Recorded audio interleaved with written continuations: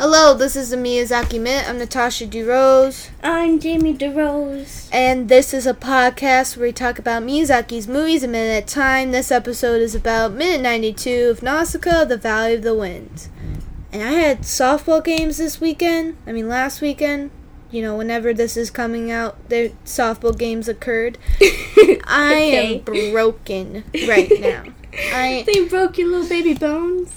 Yes. So there was 3 games. I caught for 2 of them. You know, I was the catcher for 2 of them. And after the games, I was like, wow, I don't feel completely destroyed. This is crazy. Usually after 1 game, I clock out.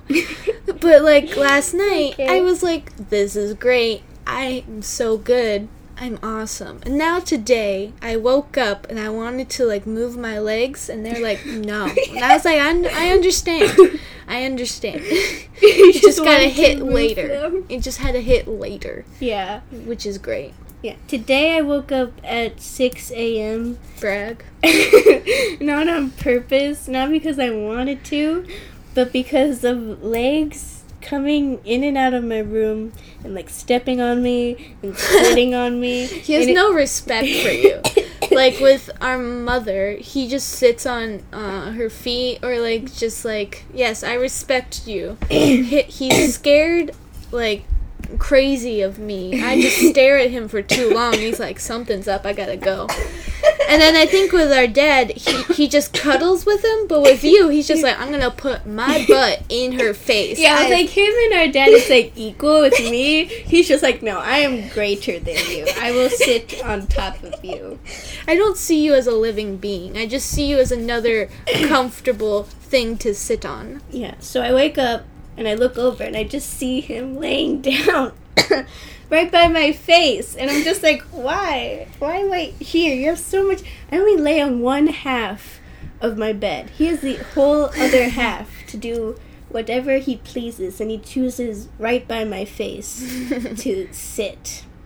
And yeah, I didn't like wake up and at 6 a.m. and do anything. Because I was just like, I was tired but awake, you know? Yeah, sometimes when Batman wakes up, on the weekends, our parents come and like wake up, they leave the door open, Batman comes in, he gets up right in my face and meows so loud, straight in my face. That's what Legs does sometimes, when he physically can't meow that loud, so he just walks up and just so quietly, you hear a little meow.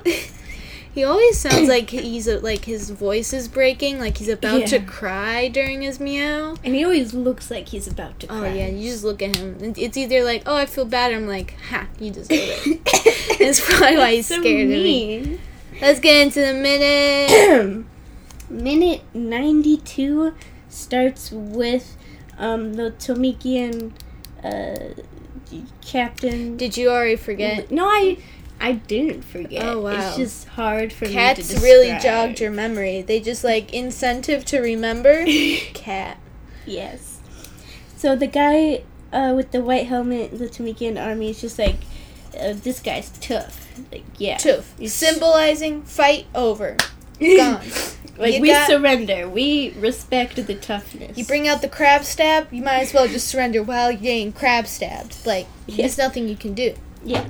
And then it ends with Kuratoa and Kushana talking about the history of Boot. Give me a little history lesson. Ooh! Right inside the movie. We've been waiting for this. Boot's backstory. We have? I didn't even know it existed. I always, now. Knowing myself, I would have picked up on that knowledge, kept it, but then I forgot where I got in it, so I would be like, is that fake or not? So I always was like, that makes sense. The Boot is a spaceship, right? And I looked up on the internet, and no one agreed with me. Or no one, like, there's no one who put anything on the internet about it. And the Boot is what the people of the Valley are hiding in right now. It's their little ship. It looks like a submarine. And I was always like, it's a spaceship, right? And no one else was confirming it. So I was like, I either made that up or I'm just really bad at forgetting sources. Brag. Jesus. So, as Jamie said, the guy with the white helmet is like, he says through his teeth, like, oh, this guy's tough. So then they surrender. Pejai is saved for once. Woo. Lord Yupa did it. The 2 people in the basement saved. Pegite shall live on. Yes. Then you see the gunship zoom by. They're like, we don't have to deal with this anymore. We out. We got bigger problems. We know Lord Yupa is on top of that. He can do it. Yeah, if one of them starts to sneak out, just kick him with a sword. I don't know, Yeah. So then you see in the gunship, Mito and Nausicaa, as we said, Lord Yupa is just left on the ship. Maybe him and Asbel will just have, like, a talk. I don't know, just Maybe. chill. Maybe Just be he'll like, chill out. Sup. That's crazy, right? We both got saved from Nausicaa, from insects. Yeah. Maybe twice, maybe multiple times. Maybe. Maybe. So, they're speeding away, and the gunship is going so fast. It's like so shaking, fast. It's rumbling, it's like, it can't, it's gonna like fall apart. Yeah, and you see the glider being towed at the end of it. It cuts closer to Mito saying, this is way too fast, the engine's gonna burn out. And Nausicaa's like, I don't care. I do not care. As long as it gets us to the valley, as long as it's okay until we get to the valley, I don't care what happens to the gunship. It can explode after we get to the valley. And you see Tato just trying to cope with this. His eyes are closed. He's holding on for dear life. He's just like, please don't get flinged off. Please. He was not made for this speed. And then you see the engine, which is so cool. I love the engine of this gunship. It's like a little spark with these blue dots around it. I don't know why, it just looks so cool just seeing the spark like grow bigger as she's trying to go faster and everything. And next to it, you see tubes of orange, weird little bubbling orange. I don't know what it's for, but it looks so dang cool. You're just like, yeah, no questions. That's perfect. Yeah. It's beautiful. Ship. Cool. Engine, tubes. Yes. And so Nausicaa says, increase speed. And then Nausicaa does a little prayer. She's like, please protect the valley until I get there. God, take over. And then when I come back, I am the God. Okay? Back off. Yeah. And then it cuts to the valley. And we're like, are they being protected? Are they okay right now? No. Wave of depression hits. Absolutely not. It is depressed over there. Everyone and everything, the land, the people, everyone's depressed. Well, all you see is like barren ground. It kind of looks like little the first opening scene when we see Nausicaa go into the jungle and you see these little like when she's like, tracks. Yeah, and you just sees a bunch of holes. Just a bunch of holes in the ground. There's just a bunch of holes in the ground with tank tracks. It's very barren. It's very dark. You see some broken spears. You see some boots. And I'm looking at my notes, but today. A lot of people lost their boots. We saw one lost boot, and then we're like, oh, that's sad. Then we saw another lost boot, and I'm like, at least it was a pair. Hopefully. And if not, we can sacrifice one person to be barefoot and let them have a pair. Yeah. So, and then it pans up, and you can see, like, the sun setting. Mm-hmm. You see a line, like an army front of Tomikans surrounding in front of the boot with their tanks and machine guns ready. You can see in the boot, I keep calling it the boot. It is the boot. Just call it the boot. It's gonna sound weird. It sounds weird in my head. The old ship, which is very broken down, it has like holes and exteriors. You see in those little holes, boys with guns ready like to shoot. You see a bunch of people, just normal people chilling because there's just like no room and there's just a hole to look out.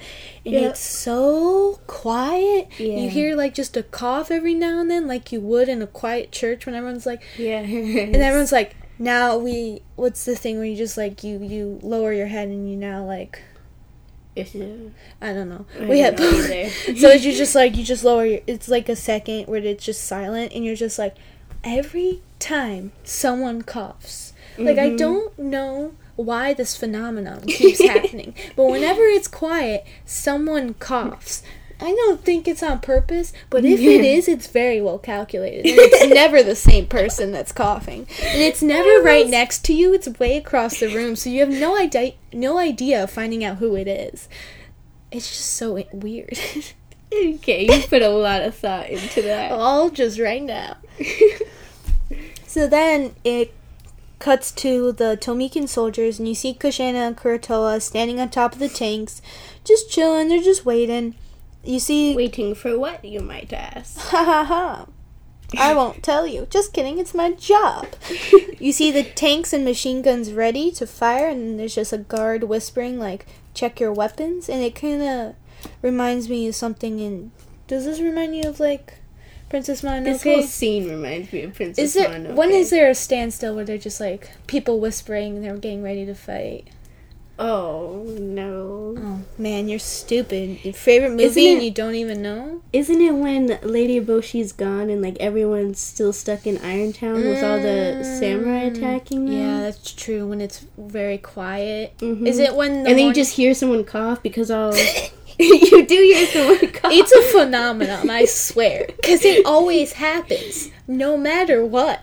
Yeah, but, like, you look up on the top of the little wall of Irontown, and you're looking across all those disheveled people, and someone coughs. Someone coughs. You guys, you know we're at war. We have guns. My throat. I'm sorry. I have to clear it up. Jesus Christ. So, Kurotoa is like, this is so boring. When are they gonna budge? Let's go. Let's get a war started. Let's wipe these people out. Massacre. Let's get it done. And you can see, like, behind them, there's a bunch of sand pikes, just, like, sticks of sand in the background. And I was just, but they like... look huge. Yeah, when I say sticks, I mean, like, these are some big boy sticks. They ain't just normal sticks. They're just, like, towers. Mm-hmm. Like, pyramids of Giza could never. Plus, they're really skinny, too. Really skinny and tall. I'm like, what? Okay, sure, I guess. Yeah. It could be the little sandstone pillars with a bunch of fans in them from before. Or they could just be, like, sand was just like, let's build up today. And just straight up, might I add. No structural Just straight up support. Just straight up. Yeah. So Kushina says they're waiting for their princess. And then Kurotoa's like, what? Why? And why does that matter? What? How do you know this? Who cares? Kushina continues, like, they expect her to come back and rescue them with the gunship. And Kurotoa's like, yeah, that could be messy and a pain. So why not we just wipe them out anyways? And Kushina just, like, starts a new conversation. She's like, I don't have time to deal with you. Why are you questioning me? Just like, that's a dumb question. You should have thought more before asking that. You didn't have to ask me when to fight. I'll tell you when. You just wait. So then Kushina's like, what's about the boot? What's going on with the old ship? What's its history? What's its backstory? Mm-hmm. And Kurotoa's like, I heard it was built before the 7 days of fire, and it's supposed to have traveled everywhere and even to the stars. And he even adds, like, I don't even know if that's true or not. So it was a spaceship, probably. Old lore. Yeah. Boots equals spaceship. You know, get your boots. It's in the old caves. It's in the old text. Yeah, you can fly to the stars. And then they're just like, just take the parts. We don't care, to be honest. We're fine. Mm-hmm. And I don't think they really knew it or even tested it. They're just like, we heard it was, but who knows? Who knows? Yeah, who knows? You know, you can't prove that. No one knows. And I think at this point it's very interesting because Kushina, I think any other time, like before meeting Nausicaa, would have just immediately went in and wiped out the people of the valley. Yeah, like, because in this situation, she sees two options. Either they're gonna kill the valley or the valley is gonna kill them somehow. Mm-hmm.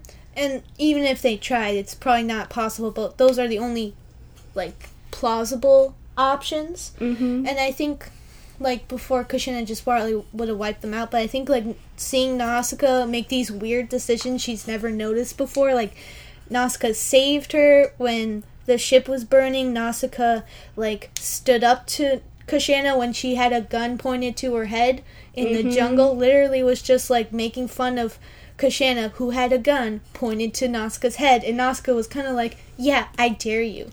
Do it. Mm-hmm. So, like, I think Kushina also wants to wait. Because Tomika definitely has more power in the situation, but she wants to wait and see what Nausicaa does, because it's always going to be something unexpected. And I think Kushina's kind of like, what will it be? What shall it be this time, Nausicaa? So interesting. I'll figure it out. Mm-hmm. Well, that's it for this minute. I'm Natasha DeRose. I'm Jamie DeRose. And this is a Nope, that's the intro. Wait a second. I don't know what to say. Wait a minute. Next episode, we're going to talk about minute 93 of Nausicaa, the Valley of the Wind. The 93rd one.